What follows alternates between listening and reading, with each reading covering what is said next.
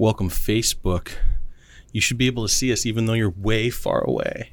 You see us? You hear us. Yeah. That's the quality of craftsmanship you get live. Easy there, Joe. It's the family show. Was that intentional or us?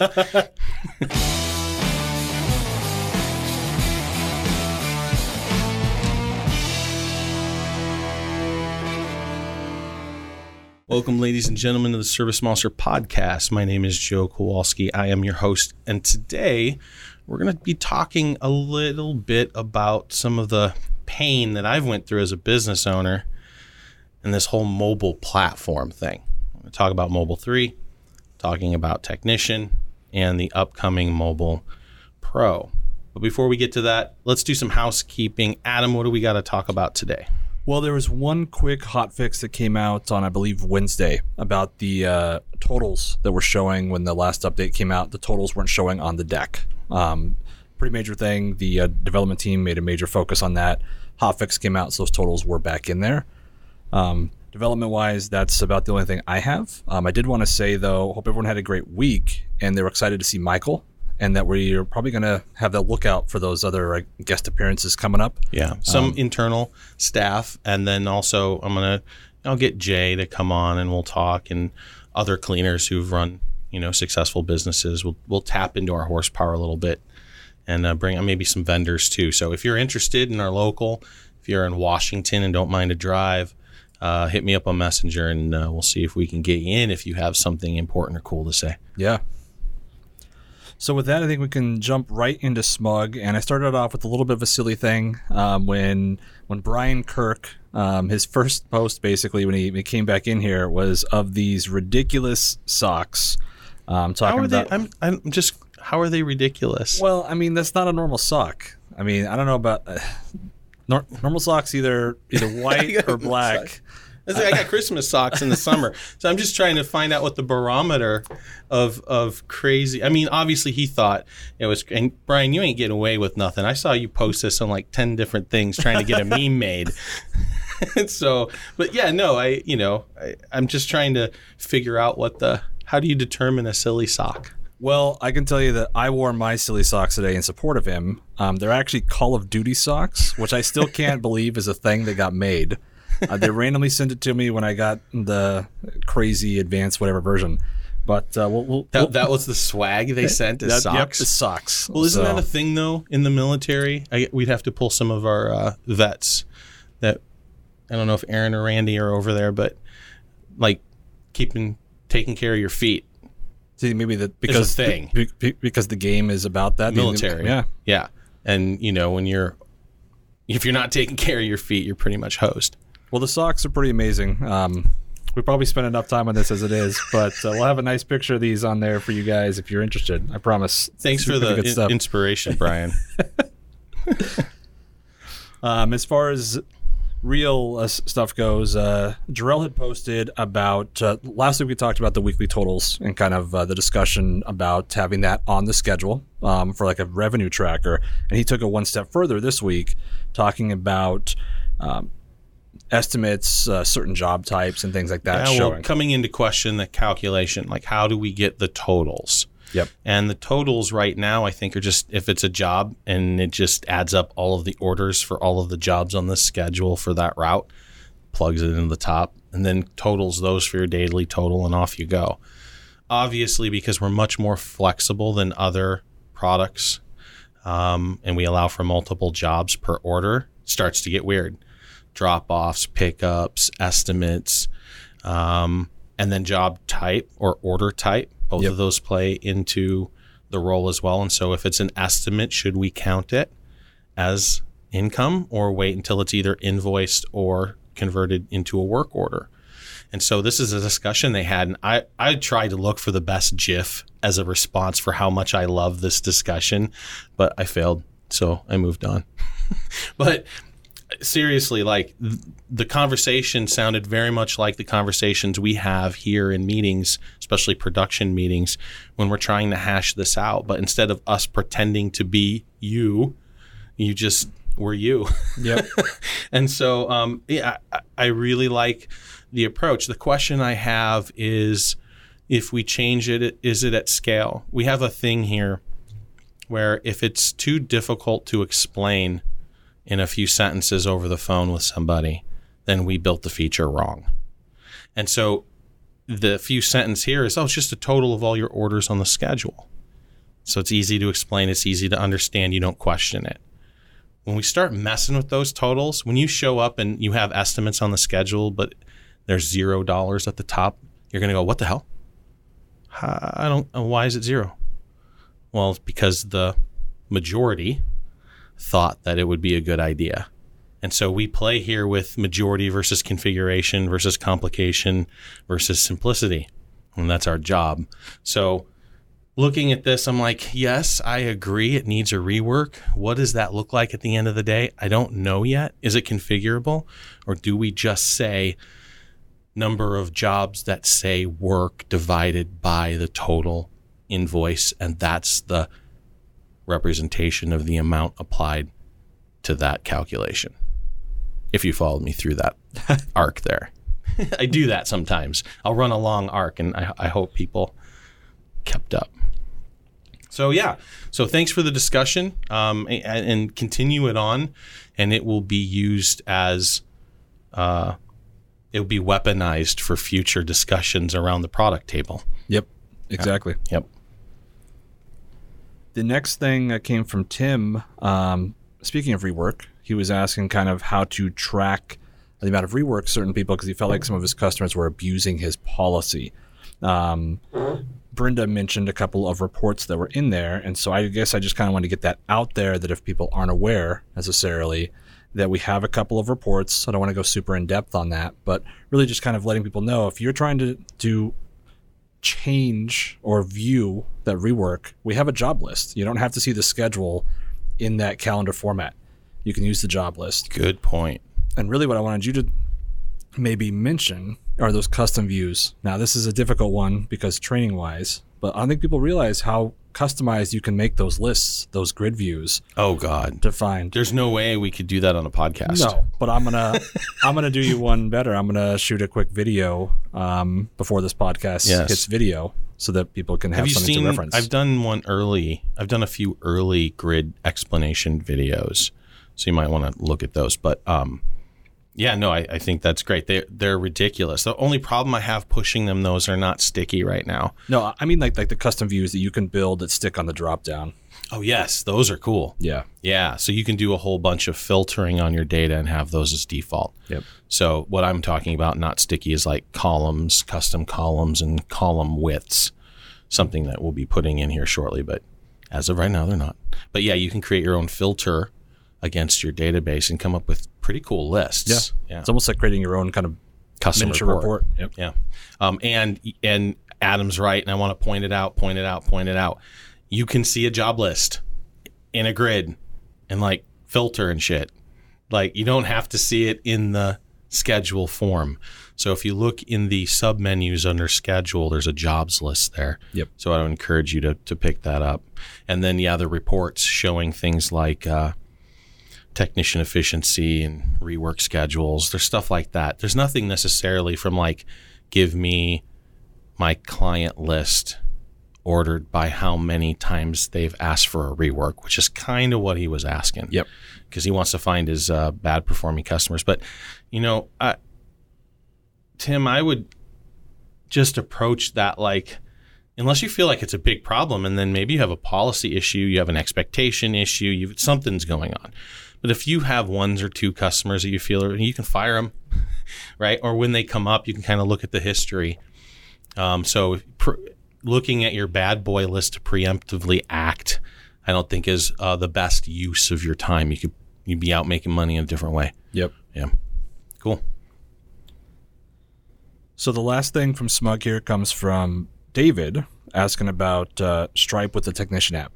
He was asking personally about just taking payment in general with the swipe. Right. And you kind of went into depth about the scanning it and whatnot. So I just thought it'd be a good time to kind of bring that forward. A lot of people might not know you can scan the card to kind of save yourself time. Yeah, I think it's pretty apparent though in technician. I mean, that scan thing just pops right up when you want to take your card. And that works 99% of the time. I haven't really heard too many people complaining about not taking it, although as I understand it, for security reasons, some of the cards are now coming without numbers on the front. Yep. Which is weird. Or that it's printed on there in such a way where it's hard to scan intentionally. It's very camouflaged, yeah. Yeah. You can only see it from directly. Right. And then in that case, you key it in. As far as getting the swipe or the chip reader from Stripe to talk to ServiceMonster directly, we've certainly talked about it. We've had requests for it. I haven't moved it up the pipeline because it's not easy tech, right? You think it's just like you pop this thing in. Well, that's an external device, and then that ships data to the OS, and then the OS needs to communicate with our app, and there's kind of a firewall there. What we can reach into the OS, it needs to hand us stuff.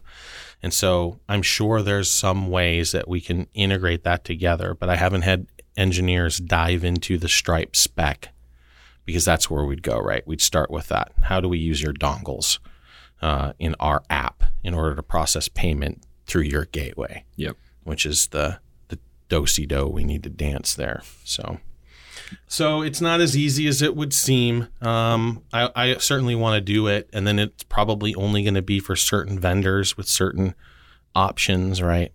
Because we do support a large number of merchants, almost unlimited, and we need to do a podcast on credit cards, but just to say we have Stripe, which is both a gateway and a merchant, and Authorize, which is not just a gateway and a merchant. It is also just a gateway, yep, which provides you access to thousands of merchants, including but not limited to, most probably, your bank. So a little tip there. People are like, oh, you only work with Authorize.net. Only?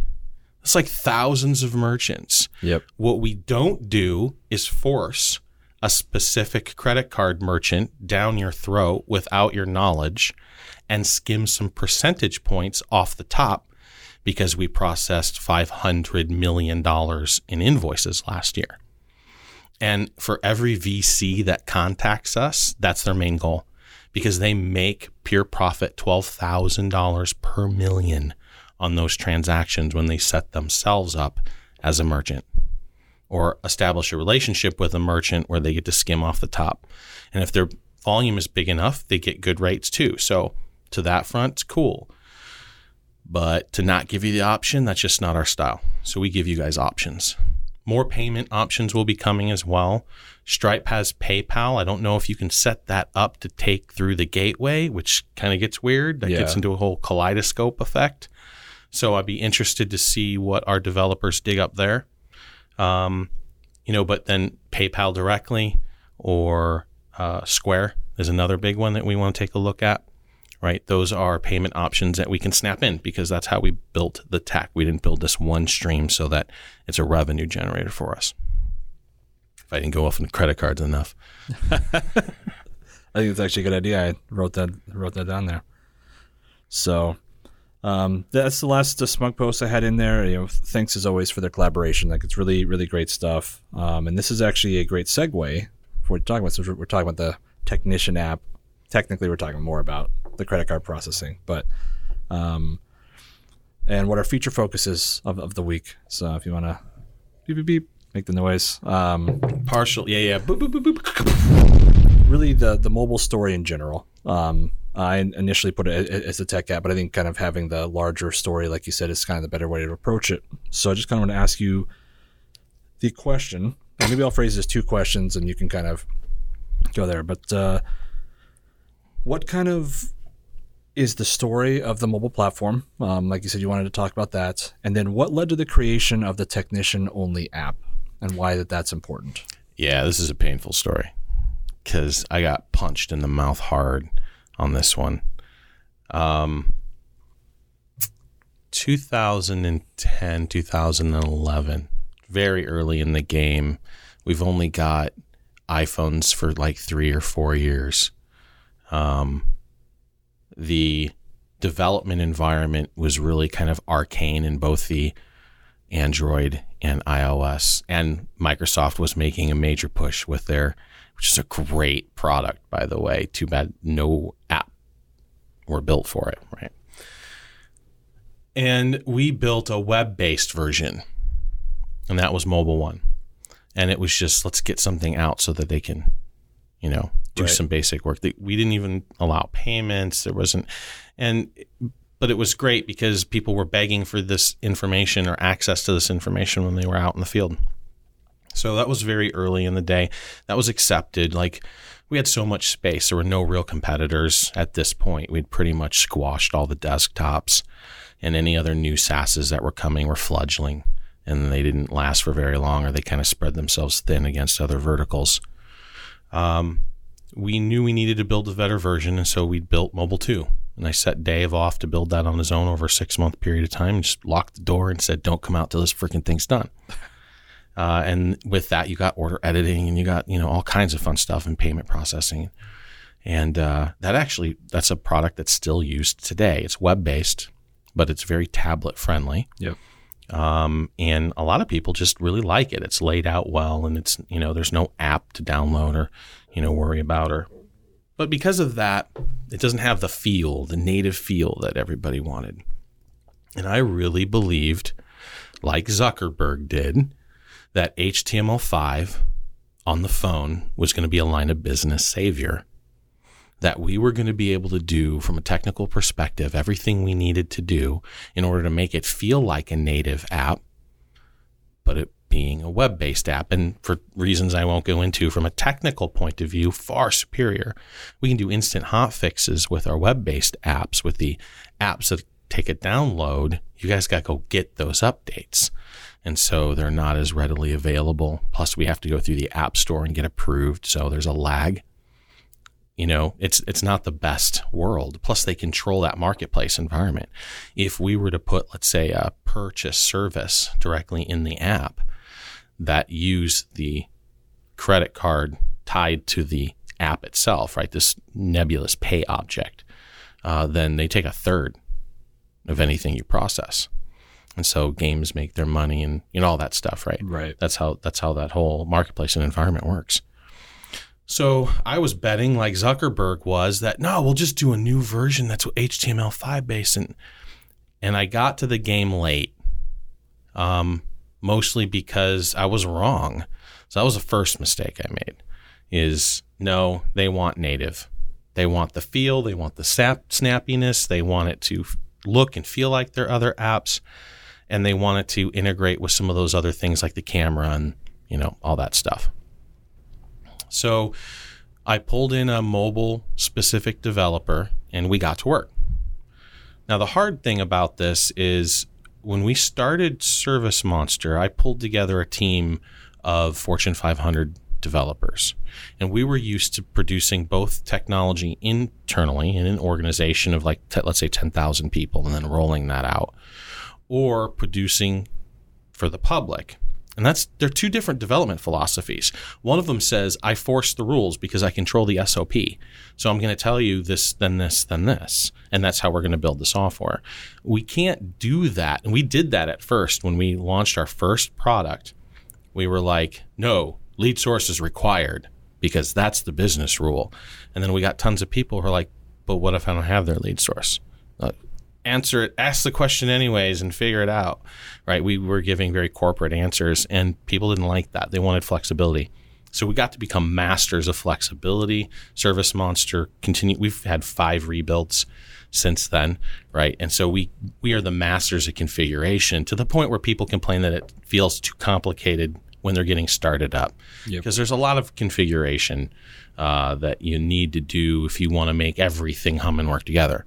That's not to say you can't come in day one and just use it, but everybody has these delusions of grandeur.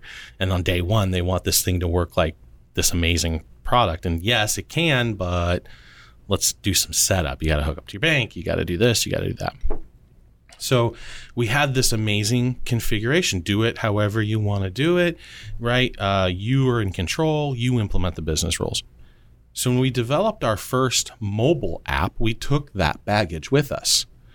And we gave you ServiceMonster on the phone. And that is not what you guys wanted. We chose a development technology that communication has an issue, where the communications between the servers and the phone doesn't always behave as it should, or the lag really affects it poorly. Hard to maintain and hard to manage. And it's too clever for itself. It does lots of stuff. But this one has a slide out menu, and this one has a pop-up.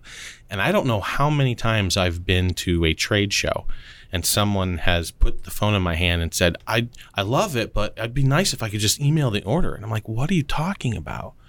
And I flip up the hot sheet and they snatch the phone out of my hand and be like, where'd that come from? Right. Like, dude, that's been in there from the beginning. But a lot of people don't know about that hot sheet. Mobile 3 on the order at the bottom, there's a little down arrow, up arrow, click on that, flip on that. It brings up a lot of options that you can do with the order, right? So, But, we still have 6,000 to 10,000 users a day on that product. And so they're grumbly about it, and technicians didn't want to have anything to do with it. It was too big and robust for them. It was too complex because it was too flexible. It had too much in it. It was too clever for itself. And then we had the damn communication problem. So this started keeping me up at night, right? I was hoping that with Mobile 3, we were really going to get on the mobile platform and compete with some of the new players that were coming in that were mobile first, that had really simple, easy to use mobile applications. And that's their whole platform, because you go to the desktop and it's not much different than what they've got in mobile, right? There's no question that we crush on the desktop. There's no one that comes close. But on the mobile front, certainly when we had this particular product, Mobile 3, which is what we're still using today, unless you knew ServiceMonster already, it's just a bitch to use.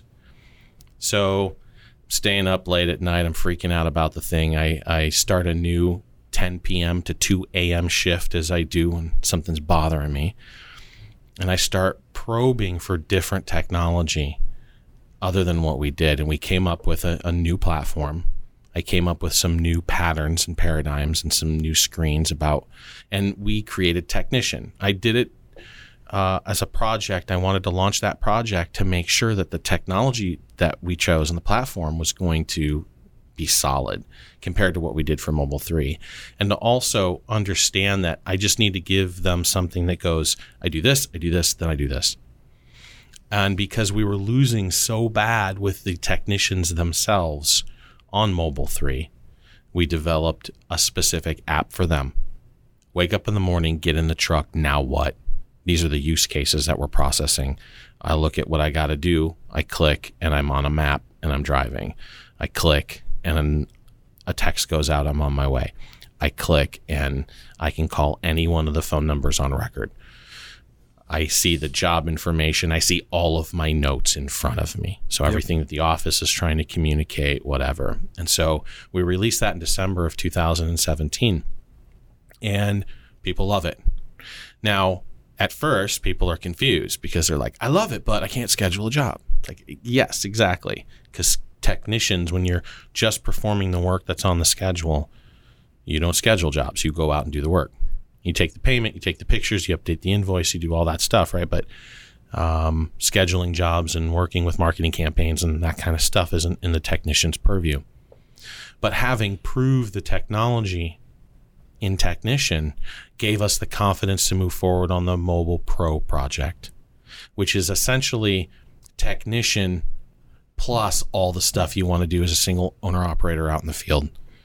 But it isn't overly complex, isn't overly clever. Things are still really straightforward. We took everything we learned from the Mobile 3 product and the Technician product and Mobile 2 and Mobile 1 and the feedback that we got on the wins and losses from those products. And I think that we're doing a really good job now creating a platform for these guys to use. And the mobile team is killing it now. We've got 2 amazing devs that are just, implementing. They do pushback when it's appropriate. They do implementation when it's appropriate. The committee is picking up on, the changes that I came in and kind of made after Alex left, headed in a direction that I wanted to make sure we're serving those basic use cases, right? Which is obviously the technician use case. get in the truck, now what? Process my jobs, collect payment, take pictures, update invoices, so forth. But also the sales aspects. How do I schedule a job quickly when I'm on the phone? How do I deal with an estimate when I'm in the field? Those types of things. And so we're getting closer. I would say maybe within the next 2 months we'll be in beta, and then the feedback from that beta will help drive the delivery date and the features and bugs and all that kind of stuff that we chase into the product. So that's kind of the story, man. I made a handful of mistakes that were not good for the company, but I recognize it's got to be mobile first. So we went what we called REST first, which is a whole geek conversation I'm not going to go into, but we went REST first like 4 years ago, and that was amazing for us. And now we need to pivot and go mobile first. It's the platform, not only for supporting our current clients and what they do in the field, but millennials are coming in at scale. Gen X, you've been listening to me anytime. You got boomers at 80 million, Gen X is 40 million, millennials are 80 million. Gen X meant unknown. We disappeared. Like, we didn't exist. So the boomers tried to hand their businesses over. Whoop, there's nobody there. And so we had this massive lull, and what I thought was going to be a SaaS boom turned out to be a SaaS crawl. And all of us, and every single vertical market, every single SaaS company struggles to, get scalable clients, more than 5 or 10,000, so it's just because back in the day, 2003, only 20 to 25% of service providers were using a CRM of any kind. Today, that number is only about 35%. I'm like, what the hell? If that would have tripped in 2012, this ServiceMonster would be $1 billion company right now. So it's like, what are you guys waiting for? Well, Gen X didn't want to participate. Now the millennials, they don't go to Target and buy a day planner when they start their business anymore. If you're a service provider, you go and you download an app. And so right now, our app first presence isn't where I want it to be, because Mobile 3 is not where I want it to be. So I've been holding back some right hooks. So get ready, because when Mobile Pro drops, I'm going to be throwing down, because then we have the trifecta. ServiceMonster 6 on the desktop, which just kills. Technician, which is amazing when all you need to do is process jobs. And we're going to be taking the totals out of that too as an option. So maid services and, some regular, less tech type cleaning services, right? They don't see those totals. And then with Mobile Pro, it's just over. It's such a good app. I'm so excited to get it in everyone's hands, but it's going to take a minute.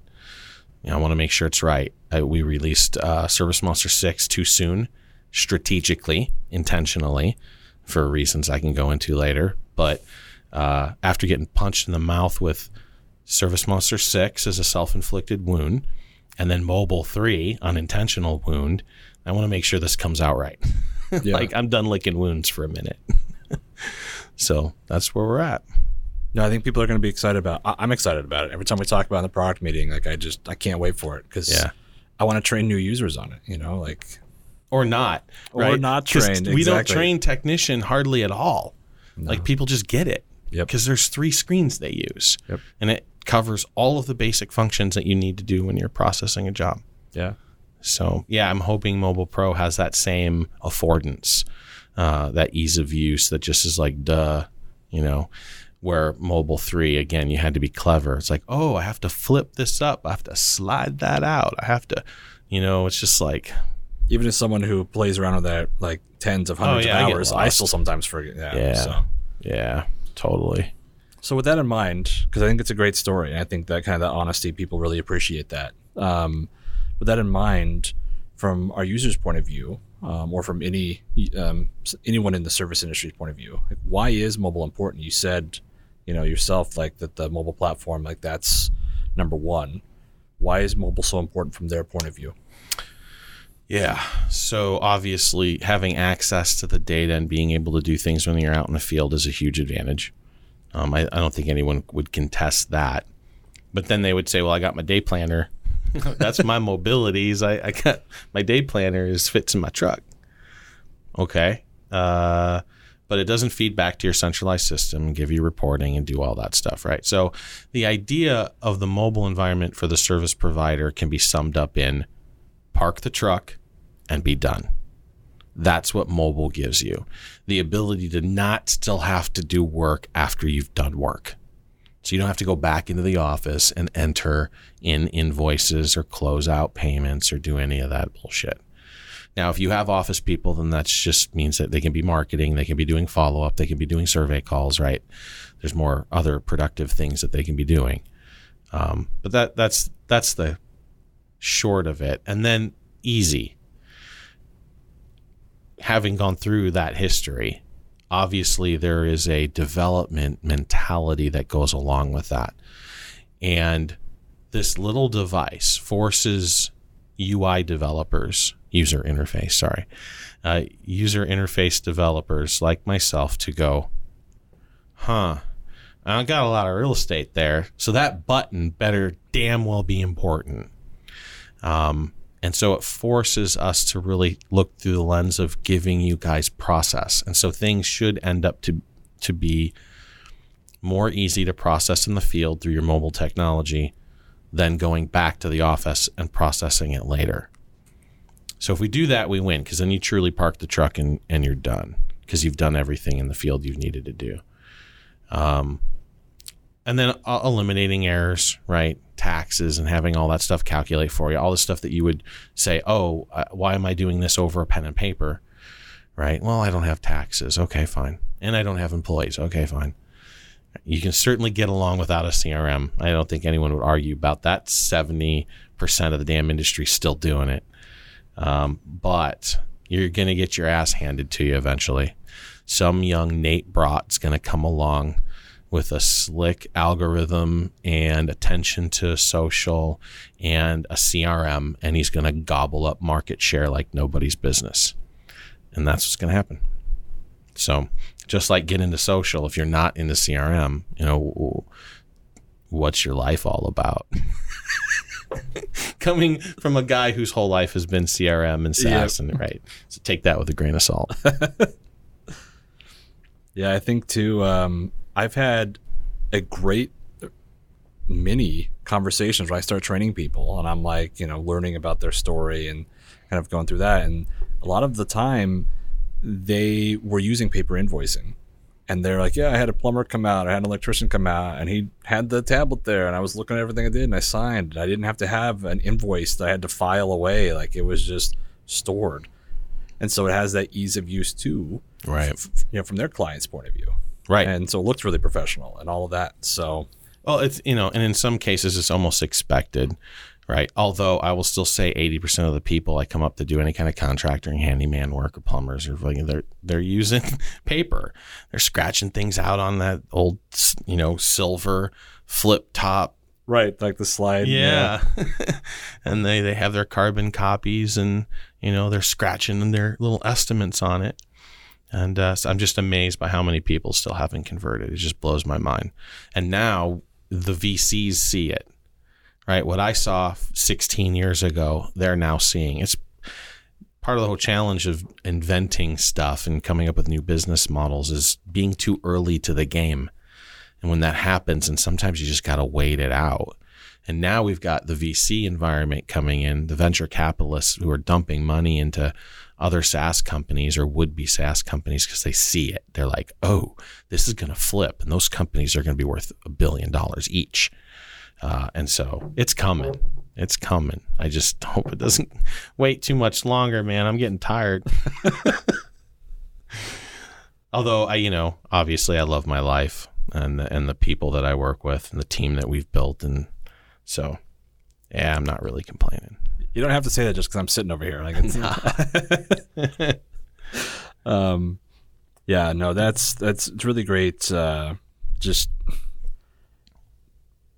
there are examples though where you have the technicians, they're kind of like the stubborn as an ox, kind of whatever. And I hear this a lot during training.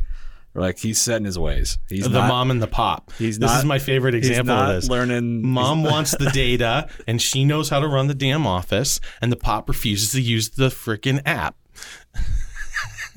But that, in part, in fairness, is because of Mobile 3. Yeah. Right? Let's get Pop a super easy app to use to do all the stuff so he doesn't keep going back to Google Calendar. Right? And I think that's our fault. Yeah. And I think that we need to push that. Now, if you're just doing technician activities, like when we had super agents and those guys were using technician, holy crap, things were smooth. And so I'm just hoping to replicate that with Mobile Pro. Yep. Yeah. So, yeah, there's the people who can't change or don't want to change. And then there's the people who get frustrated with the change because it wasn't done in a way that made it easy for them to use. And so I take a lot of responsibility for that. I think too, just for those who are waiting for the Mobile Pro and are using that, at least we have something built on the schedule with the route packets. Totally. To take that into consideration, to make it simple, to just show what they need to do and kind of go from there. Tons of people are still using that. And most of our would-be new competitors aren't doing any kind of printout, yep, which blows my mind. Like, it's still, yes, you can be paperless, and I would strive towards that. And you can even do what I'm about to say, still paperless, because you can email the PDFs and not actually do a printout. But with our route packet system, it allows the technicians to get anything they need and for you to limit or expose whatever information you feel is pertinent to them and get that to them. So they don't even need a mobile product or to log in or download anything. They can just see it. Again, Maid Service is a good example. Turn off the orders and turn on the worksheet. And now you got a list of all the things that you're going to do. There's no pricing at all. And then just give them that PDF every morning. Here's where the jobs, right? Here's the address of the jobs. Here's the jobs you need to do. And here's a list of work you need to do. So it makes it easy and breaks it down. Yeah. So yeah, or you can print it out and hand it to people who stop by the office every morning and go back to 1974. There are a lot of people who would like to go back to 1974. Sure. So. Well, thank you for sharing the story there, Joe. I think a lot of people are excited for Mobile Pro. I mean, I already said that I'm excited for it. I do want to say too that there's a new video that I'm putting out for the mobile technician. So anyone listening, if they do have someone who is interested in kind of having their techs process that'll be out there after the podcast. So yes, thank you for sharing that. Very good. And with that, thank you for joining us. As always, join us for the live stream on Facebook at 3:00 on Fridays. Podcast distributions on all of your favorite platforms.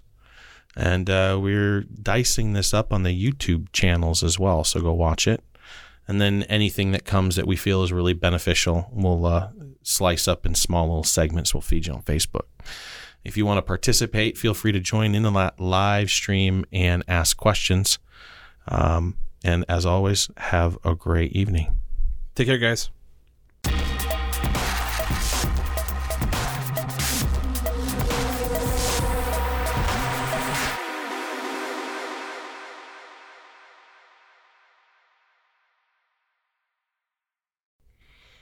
Now, before we dive out officially, now we have this little back channel, I want to share a personal journey that I'm going to be taking over the next 6 months or so.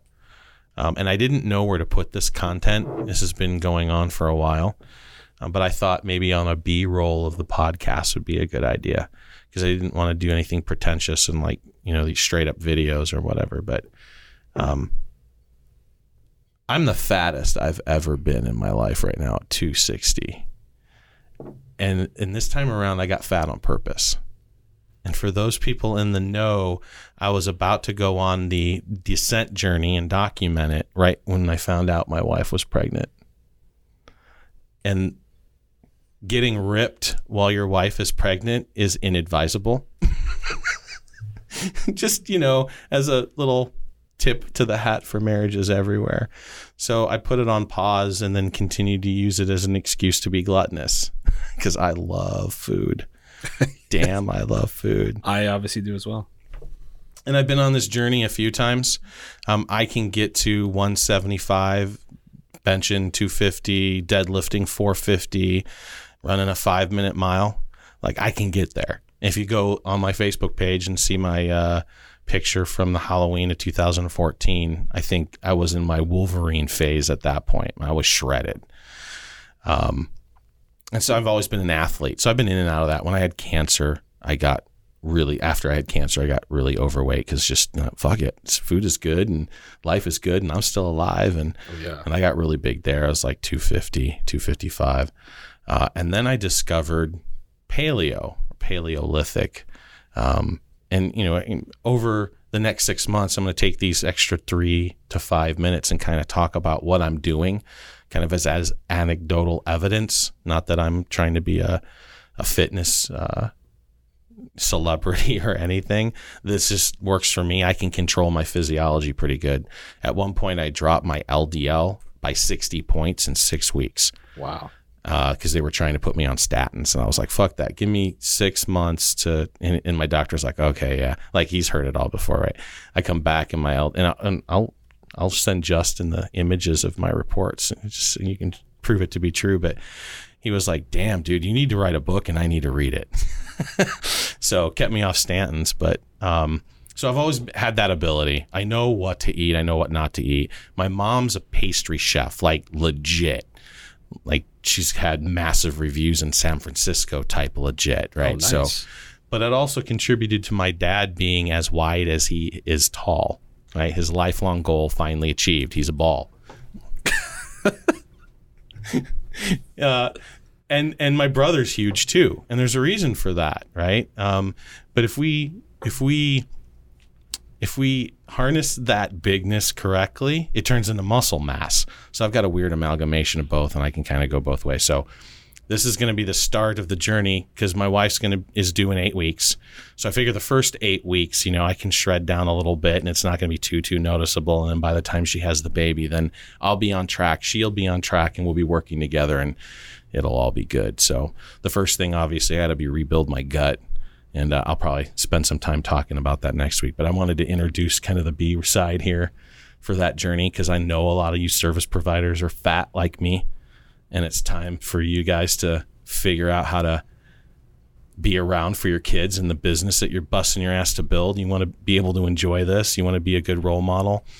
I've done this 3 times where I've just got fat and then I got shredded, right? And none of the times were motivation that I wanted to say, hey, look at what I'm about to do, which this time kind of was. It was also an excuse just to eat too, but I had both of those in my head when I was shoving my face full of food. And it's just weird, right? Because it's easy to make excuses about it. But if you're going to be around, if you're not going to be, I got the diabetes. I got the diabetes, Adam. Like, you got to be healthy. Yep. And so it's not that hard to understand what you need to do. It's incredibly hard to do it, especially if you're already addicted to sugar. And next week, I'll talk about the bacteria in your gut and how they control your mind. It's true. I've always seen it kind of phrased as it's incredibly simple as far as the process goes, but it's incredibly difficult to actually put it into action. Yeah. You want to hear something cool too? You know how you get rid of your fat? You know how it leaves your body? Oh, yeah. Like you sweat it out, you breathe it out. Breathe it out. Yep. Like 90% of it is breath at night, carbon dioxide leaving, because as that breaks down, that's what it turns into. It's pretty cool. So you know what's really interesting about this, Joe, and I am not trying to steal your thunder absolutely at all. You guys can literally edit this out if you want. That just ensured it staying in. Like 6 weeks ago, I kind of reached my tipping point, and I'm done. I'm done being fat. And there's a whole long story to that, and I plan on doing that to the proper outlets. And I was actually going to do kind of some YouTube things on that, but I thought about it will be a good show thing because, like you said, a lot of the time you're going to check in with me, dude. Eating fast food. So next Friday, we're both going to come in and we'll just start announcing how much we weigh at the end. We'll just have this be a thing. That's all it. Right? Yeah. If you guys want to join us, a couple people have followed me on the journey a few of my other times. Tony, you ever meet Tony? Yep. Tony was a big guy, and he saw me get shredded because I was kind of puffy on that stage. And he was like, "What the hell did you do?" And I just gave him the formula, and then he just did it. Him and his wife both look amazing. Looks like we got a Facebook question though. What's up? Not a question, a comment. Don says, Joe, I've recently lost 30 pounds on keto. Wishing you much success in your journey. Yeah, thanks, man. Yeah, keto's cool. It's very paleo. I have a modification on paleo just because of science. Because, I like science. Yep. It's my whole life is science. So, but keto is very, it's ketosis. It's the short form of that. It's when your body goes into over protein mode, not enough carbohydrates. You get a tinny taste in your mouth. And you turn into a fat burning machine at that point. At least most, what do we want to say? Dang it. I lost the word. Anyways. Yeah. Very cool. Very cool. I wish you continued success on that journey. 30 pounds is great. Absolutely. Keep eating those, bacon. Yep. That's your go-to. The bacon. And I think they replace the cauliflower with a lot of things. The first time I did, what was the early version of it? It wasn't South Beach. Before that, the Atkins diet. Atkins, thank you. Yeah, because that's what led me to paleo. Was Atkins first. Man, by the time I was done with Atkins, because I want a way to eat, and I have a farm, right? Yep. So I want to grow 100% and eat 100% of everything I grow. Like that's the goal, because that's hardcore there. Because you cannot be fat on that model. You can't. You'd have to try really hard. Dude, I don't know if you could. Yeah. Like, I can't eat enough meat to get fat. When I'm in great shape, like the amount of calories that are contained in beef or chicken are really low. And when you're not mixing it with sugar and breading it, it's hard to get enough of those. You need a pound of buffalo, a whole pound, and it's like 400 calories. So anyway, good stuff. Very cool. Awesome. Thanks, Justin.